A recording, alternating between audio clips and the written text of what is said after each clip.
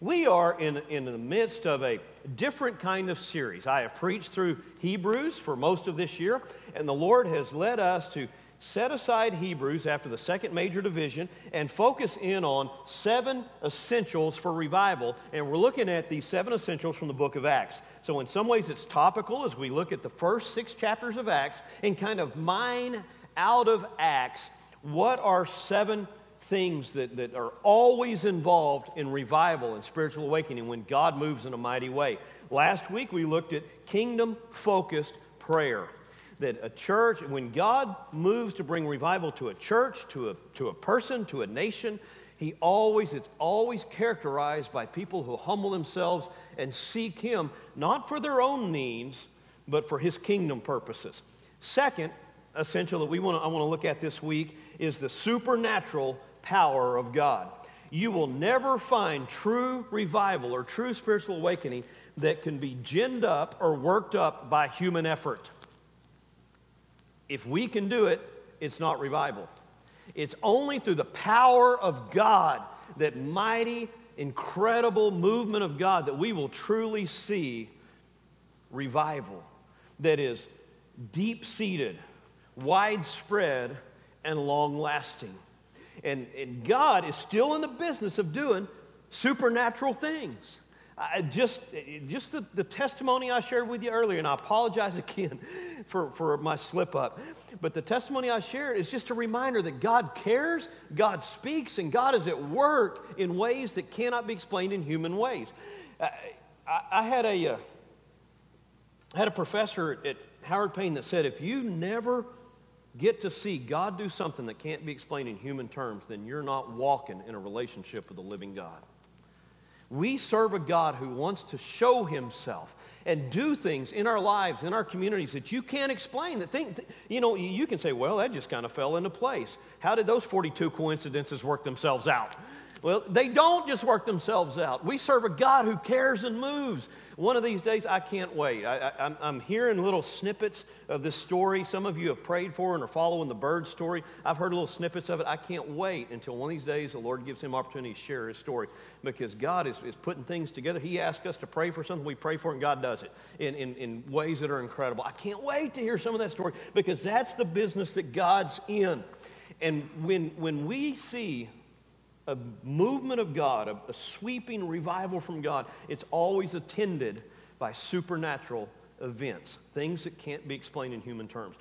There's 2 in this section of Acts, and we're going to focus in on one of them first.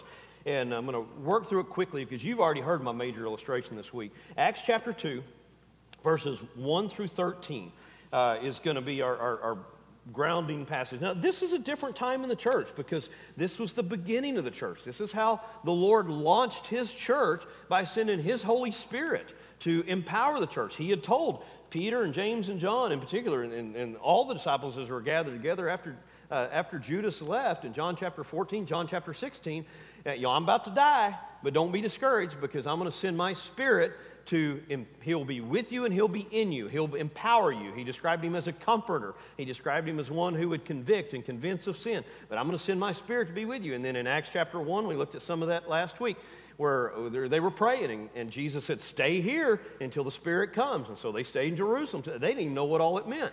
And so one day they're praying. Well, that's the first characteristic of revival. They're together praying. And chapter 2, verse 1 says, when the day of Pentecost had arrived, they were all together in one place, and suddenly a sound like that of a violent rushing wind came from heaven, and it filled the whole house where they were staying. And they saw tongues like flames of fire that separated and rested on each of them. And then they were all filled with the Holy Spirit and began to speak in different tongues as the Spirit enabled them. Now there were Jews staying in Jerusalem, devout people from every nation under heaven. When this sound occurred, a crowd came together. I mean, this was loud enough. It wasn't just the people in the room that heard it. People from all around heard the sound, and they came to see what the sound was all about. When the sound occurred, a crowd came together and was confused, because each heard them speaking in his own language. They were astonished and amazed, saying, look, aren't all those who are speaking Galileans? How is it that each of us can hear them in our own native language? Parthians, Medes, Elamites, those who live in Mesopotamia and Judea and Cappadocia and Pontus and Asia, and Phrygia and Pamphylia and Egypt and parts of Libya near Cyrene. Visitors from Rome, both Jews and converts, Cretans and Arabs. We hear them declaring the magnificent acts of God in our own tongues. They were all astounded and perplexed, saying to one another, what does this mean? But some sneered and said, they're drunk on new wine. And I want to give you a little bonus. Verse 14 says, Peter stood up with the 11, raised his voice, and proclaimed. There's a reason I went ahead and read that. I want you to notice something. This truly was a supernatural movement of God. Nobody else could repeat this. It's never happened before, and it's never happened since. Let me give you a little indicator here. I think there's some in our world and in certain segments of Christian life that they'll look at the book of Acts and they'll see what happened in Pentecost and say, God, do it again. And they're always looking for God to do the same thing. You know what I found? God usually doesn't do it the same way. God usually doesn't do the same thing the same way. When he moves in a miraculous way, God does new things, and he does different things. And so the next time people see something mighty that God does, you have the same reaction. Some people respond positively, and some sneer at it and don't believe it. And yet God is continually at work to do new things among his people. Now, new things that he does are always in a line with his word, okay? If somebody comes to me and say, well, I believe God told me so and so, I'll say, well, that doesn't line up with his word. And if it doesn't line up with his word, then it's not of God, okay? Amen. All right? So his word is our standard. But God still works in new ways. He still does miracles that are different than what he did 2,000 years ago. God is a supernatural God who is always at work among his people to accomplish his purposes. I want to give you 6 characteristics of the supernatural, miraculous acts of God. First characteristic is this: they are empowered by the Holy Spirit. God, through his Spirit, does things on this earth that are miraculous. You see it in the Old Testament, you see it in the New Testament. You see Ezekiel, when God takes him out in a vision, and some would declare this was a vision. Some would say, well, it's a vision because it really happened and Ezekiel saw it. However you read the story, God takes Ezekiel out in the valley where there had been a great slaughter, and there were dry bones all across the valley. People had died, their bones were bleached because they were dry and dead. And God asked Ezekiel, he said, can these bones live? Ezekiel says, I don't know, only you know if they can live or not. And God, the word, the scripture says, God breathed. And the word, the ruach, that Hebrew word, is the same word that's used for his spirit. His spirit moved across those bones and they stood up. And then God put flesh and sinew on those bones and a mighty army. He rose up a mighty army through the power and the work of his Holy Spirit. God has worked through his Holy Spirit in history, and he's working through his Holy Spirit in Scripture, and he works through his Holy Spirit today to accomplish his purposes. He has sent his Spirit to empower the church. And when I say the church, I don't mean just the church collective. I mean you and me. That's why Jesus said, I'll be with you and I'll be in you. Through the power and presence of his Spirit, God can work in our lives. He can speak and he can lead and he can guide us and he can accomplish things that cannot be explained in human terms. Why is it important that I say that it is empowered by the Holy Spirit? Because it doesn't become a resident power in any human being.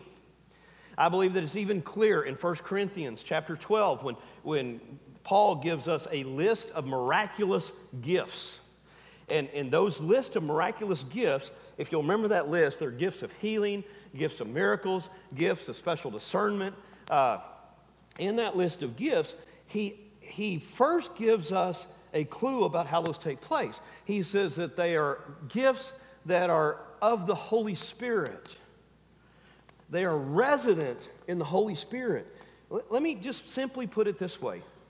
Scripture does not say, I don't believe anywhere in the New Testament where the Scripture says God makes some of us healers and some of us musicians. And I think that some Christians over the years have gotten that wrong, and they go around saying, well, I'm a healer. God's given me the gift of healing. And I say, well, come with me to the hospital. Kenny's got a knee surgery. Let's get him up on his legs. Oh, no, that's not the gift God's given. Come on. If God's given you the gift, you have the power, you have the authority, you can use it how you wish, go use it. But that's not the truth. Scripture says that those gifts of power and authority are simply, they're the Holy Spirit chooses to work through his vessels to accomplish what he desires to accomplish. So when you see gifts of miracle or healing or special discernment, it's not something that's resident in the believer that I have control over.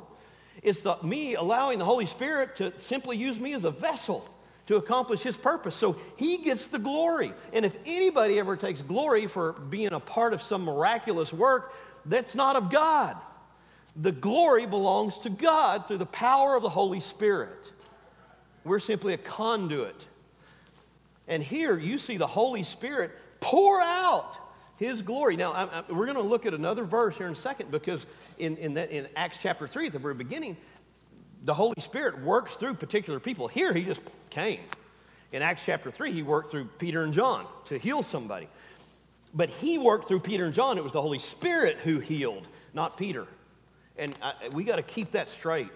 Because if we miss that, we start taking glory and honor for ourselves that only belongs to the Spirit of the living God. Second, these miracles always create a sense of awe. They truly are things that can't be explained in human terms. And I've had multitudes of things in my ministry that I've seen happen in churches, that I've seen happen in my own personal life, that people might try to explain away as some type of coincidence, but I bet I could write down, if you gave me an hour, I could write down 100 of them. And if I had taken time to write them down regularly, there would be in the thousands, just in my personal walk with the Lord and in my work with churches. Because God is in the business, when we are obedient to trust Him and walk with Him, He is in the business of doing things that you go, wow, that had to be God. And He gets the glory for it. They create a sense of awe. Third, they honor Him. They don't bring honor to the conduit. They bring honor to the King. And that's what happened here. Notice what they referred to these things as. They said that they were speaking about the majestic acts of God. Peter's going to stand up and he's going to talk about Moses and David, and he's going to talk about things that happened in the Old Testament.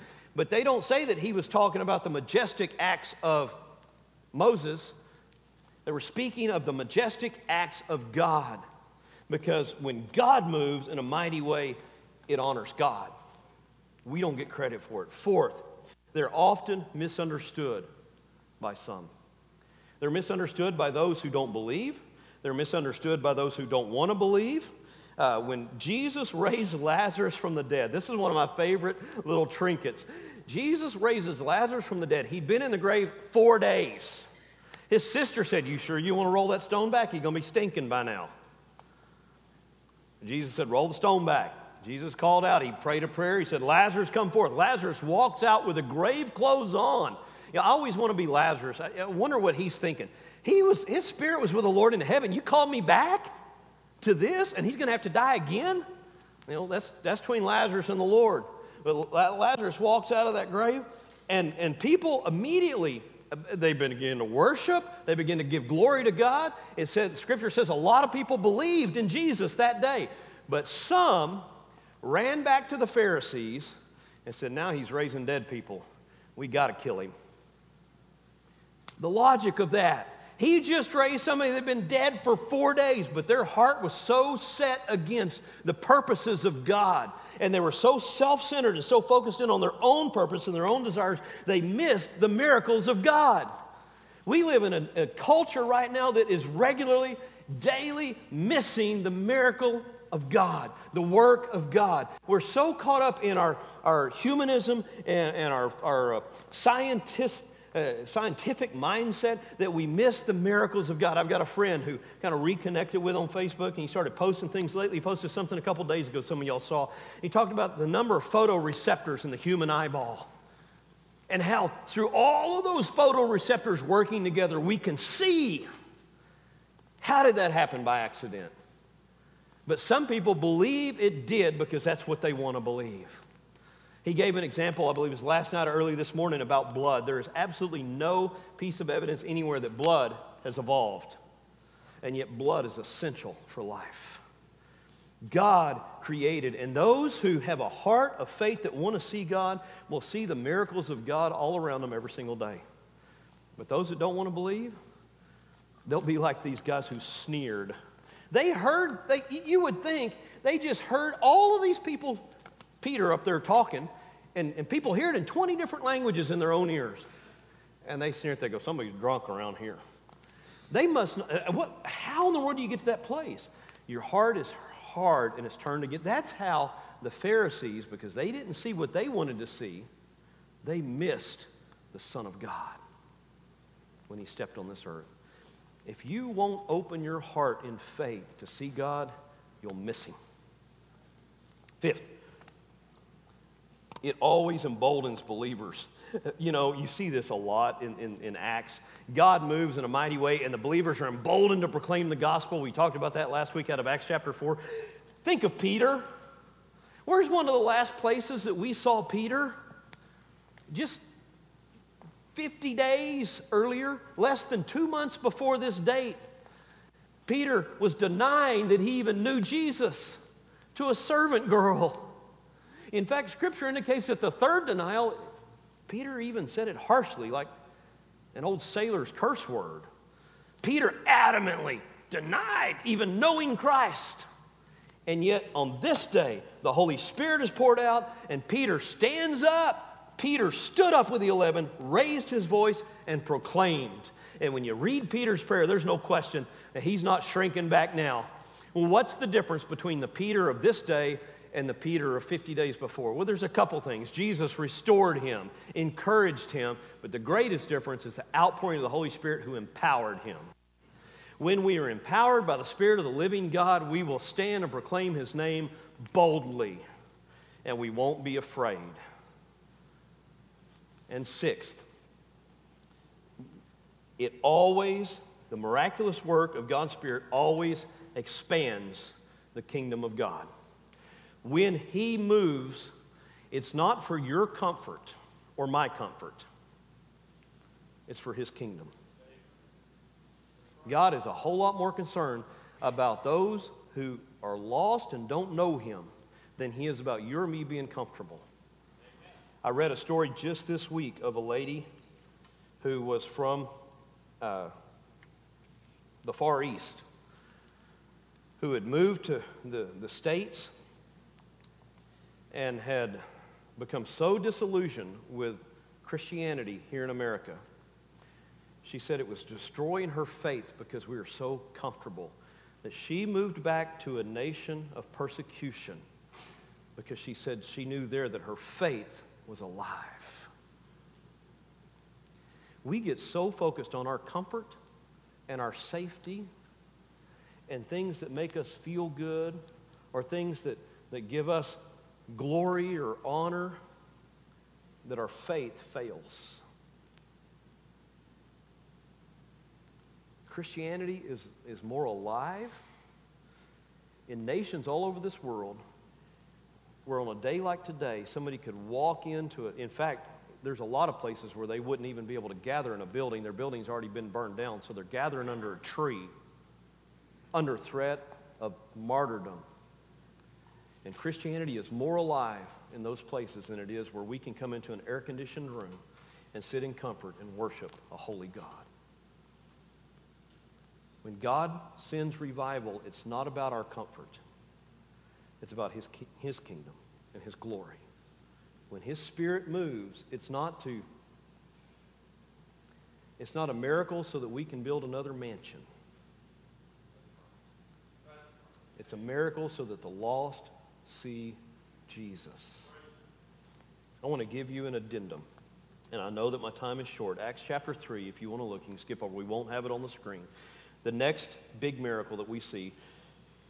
Now, Peter and John were going up to the temple for the time of prayer at 3 p.m. A man who was lame from birth was being carried there. He was placed each day at the temple gate called Beautiful, so that he could beg from those who were entering the temple. When he saw Peter and John about to enter the temple, he asked for money. Peter, along with John, looked straight at him and said, "Look at us." He turned to them, expecting to get something from them. But Peter said to them, "I do not have silver or gold, but what I do have I give you. In the name of Jesus Christ of Nazareth, get up and walk."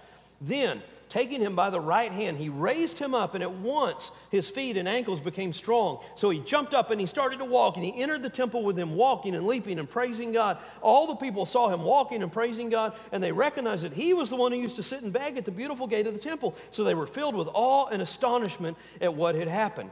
While he was holding on to Peter and John, all the people were utterly astonished, ran toward them. And Peter saw this happening, and Peter stand up and begin to proclaim the word of God again. And we'll see at the end of this story where more were added to the kingdom of God. I wanted to get to this because I want to give you 3 things that are important for us to be conduits of a miraculous God. There's a difference in the exercise of spiritual gifts and the miraculous gifts and the personal gifts that God gives us. Between 1 Corinthians chapter 12, miraculous gifts, and Romans chapter 12, gifts of administration and teaching and prophecy and those kind of things. Romans chapter 12, Scripture says that they are dependent upon our faith. As we grow in our faith, we become better administrators for God. If you have the gift of teaching, as you grow in your faith and your relationship with God, you become a better teacher for God. If you're a prophet, one who proclaims the truth, God, and as you grow in your faith, you become a better prophet. You become a better encourager. There are 7 gifts listed there. But those in 1 Corinthians are different. They are referred to in the Greek with a term that's translated manifestations of the Spirit. And miracles and healing and special discernment, those are listed as manifestations of the Spirit. And let me explain it to you real quick because this is key and this is important. You don't become a better healer by getting more faith and growing in your relationship with God because you're never a healer in the first place. The Spirit of the living God's a healer, okay? You become a better healer, more useful to God. In fact, you never become a better healer. Let me just say that. You don't. Only the Spirit can heal somebody. But He can use whoever is available. A new believer who's been a believer one day. A believer who's been a believer 30 days, a year, 30 years. It doesn't matter because it's not dependent upon your power and your faith. It's dependent upon the power of the Holy Spirit choosing to use you to accomplish His purpose. Okay? And so you'll see people that they get this word from God and they have this special discernment. It didn't come because they were discerning people. It came because God, through His power, did something special. I have seen a couple instances where God called me to pray, lay hands on someone, and they were miraculously healed. But I'm not going to claim that I'm a healer. God spoke. He told me to do something specific. I did something specific. God healed them. I couldn't explain it any other way. It's a manifestation of the Holy Spirit through His conduit. But His conduit has to have a couple things going on. First of all, His conduit has to be walking in obedience. You don't have to be a Christian 1 year, 1 day, or 50 years. You have to be obedient. Okay? You have to be a believer first. And then you have to be obedient. Peter and John were obedient. At this point, they were just walking with the Lord, doing what the Lord called them to do. They come up on a situation. They didn't plan it. They didn't go out to heal somebody. In fact, they were going to pray. They were going to the temple. They come up on this guy. The guy looks up at him, asks him for something, and God moves. He says, we don't have anything, but we'll offer you Jesus. And the Spirit healed the guy. He stood up immediately. Obedience. If you're going to be used of God to accomplish great things, if He's going to do miraculous things in your life and through your life, you have to be obedient. Second, it always seems to be connected by God connecting prayer. They were going up to the temple to do what? To pray. Why? Because it was time to pray. Peter and John were walking in a relationship with the Lord. It was time for them to get alone, get up there and pray. They were going to the temple to pray. And you see this time and again that, in fact, you hear Jesus scold the disciples when somebody is brought to Him and they say, well, your disciples couldn't cast this demon out of my son. And they said, well, why not? And Jesus said, this only comes through intense fasting and prayer. It's only through them walking in a relationship of prayer that the Holy Spirit can use them as a conduit to accomplish His purposes. So if you want to see a great movement of God move through, you've got to walk in obedience and you've got to walk in prayer. And then third, you come with expectation. You expect to see God do something. And you see that on both ends of this equation. The guy looked up at first, Peter and John expected to see God do a miracle. And then the guy looks up at them with expectation. expecting to receive something from them. Now, they didn't know what they're going to receive, but they're expecting to receive something from Peter and John. And that heart of expectation opens our hearts so that God can use us to accomplish His purposes. And by expectation, in a lot of ways, it's just intricately tied to faith. You've got to believe. You've got to believe that God is who He says He is, and that God can do what He says He's going to do. And you trust Him.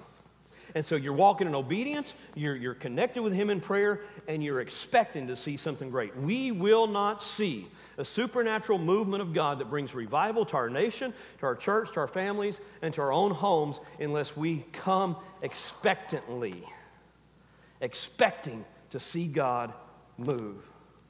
But if we come with broken, humble hearts in prayer, walking in obedience to Him, expecting to see Him move, then we open the door for Him to move. Now, you can't make God do anything. God's not a cosmic candy machine. You can't say the right thing, like you're dropping the quarters in the machine, pushing the buttons, and something pops out, because He's a holy God. But we can put ourselves in a position for God to use us. And I believe that we're in a time when God desires to move in our church and in our nation. We desperately need a movement of God. Revival, one of the essentials for revival is God moves. One of the difficult things about that is there is very little that you and I can do about it. It's got to be Him. It's got to be Him. We can walk in obedience. We can spend time in prayer. We can come with expectation. And God will move when He chooses to move because He's God. You can't make it happen. What I'm asking from you today is that you come with me, walk with me on this journey as your pastor, and we'll watch God do some things that we could not imagine. And you know, we're not that far from it. 18 months ago, we stood up here on the stage and we looked at each other and said, there's no way that we can pay for that remodel. We're going to have to come up with some other plan. It's going to take 18 months, 2 years to raise that kind of money. And we just said, all we know to do is trust God. And God moved. We're not that far from it. God is at work pouring out miracles upon His people regularly. Are you willing to join me as we seek Him and walk in obedience? So as a point of response, let me ask you to do a couple things. First of all, if you know God's called you to something and you have not been obedient, would you come and lay it on the altar as Matthew comes to lead us here in just a few moments? That begins with your eternity. If you know that you have never put your faith in Christ for your eternal life, you don't even have a relationship with the living God, that's where you have to start. Would you please get that settled today? Join us on this journey. Walk with the Lord and see what He will do in your life and in your family's life if you'll just trust Him with your whole heart. Some of you have been disobedient to the Lord and you know it. Maybe you've been disobedient with besetting sin. You've got a habit that you have not been able to break. You need to come lay that down before the Lord. Maybe you've been disobedient in your giving or in your tithing. Maybe God's called you to do something specific and you're supposed to go somewhere, talk to somebody, do something, and you've said no. Would you please, for the sake of His church, His kingdom, and for your own spiritual health, say yes to God today? I'm going to quit saying no, Lord. I want to be obedient to follow you. And some of you, we talked about last week, have just not been obedient in your prayer life. One of the things that we saw last week is that the kind of prayer that God's looking for in us is a heart, someone whose life can be defined by prayer. Is your life defined by prayer? And then finally, maybe God's called you to join our church family in this walk. And if He's called you to do that and you know that He's calling you to come and talk to me or Kevin about that, to find out what you need to do or to make it public, maybe we've already talked about it. Would you be obedient today to respond to the Lord as He calls? Would you just stand with me? Matthew's going to come lead us in a hymn of response. And as soon as he begins to play and as soon as they begin to sing, I'm going to encourage you to step out. If you need to come to the altar to pray, come pray. If you need to come pray with Kevin or I, or there's something you need to talk to us about, come immediately as the musicians begin.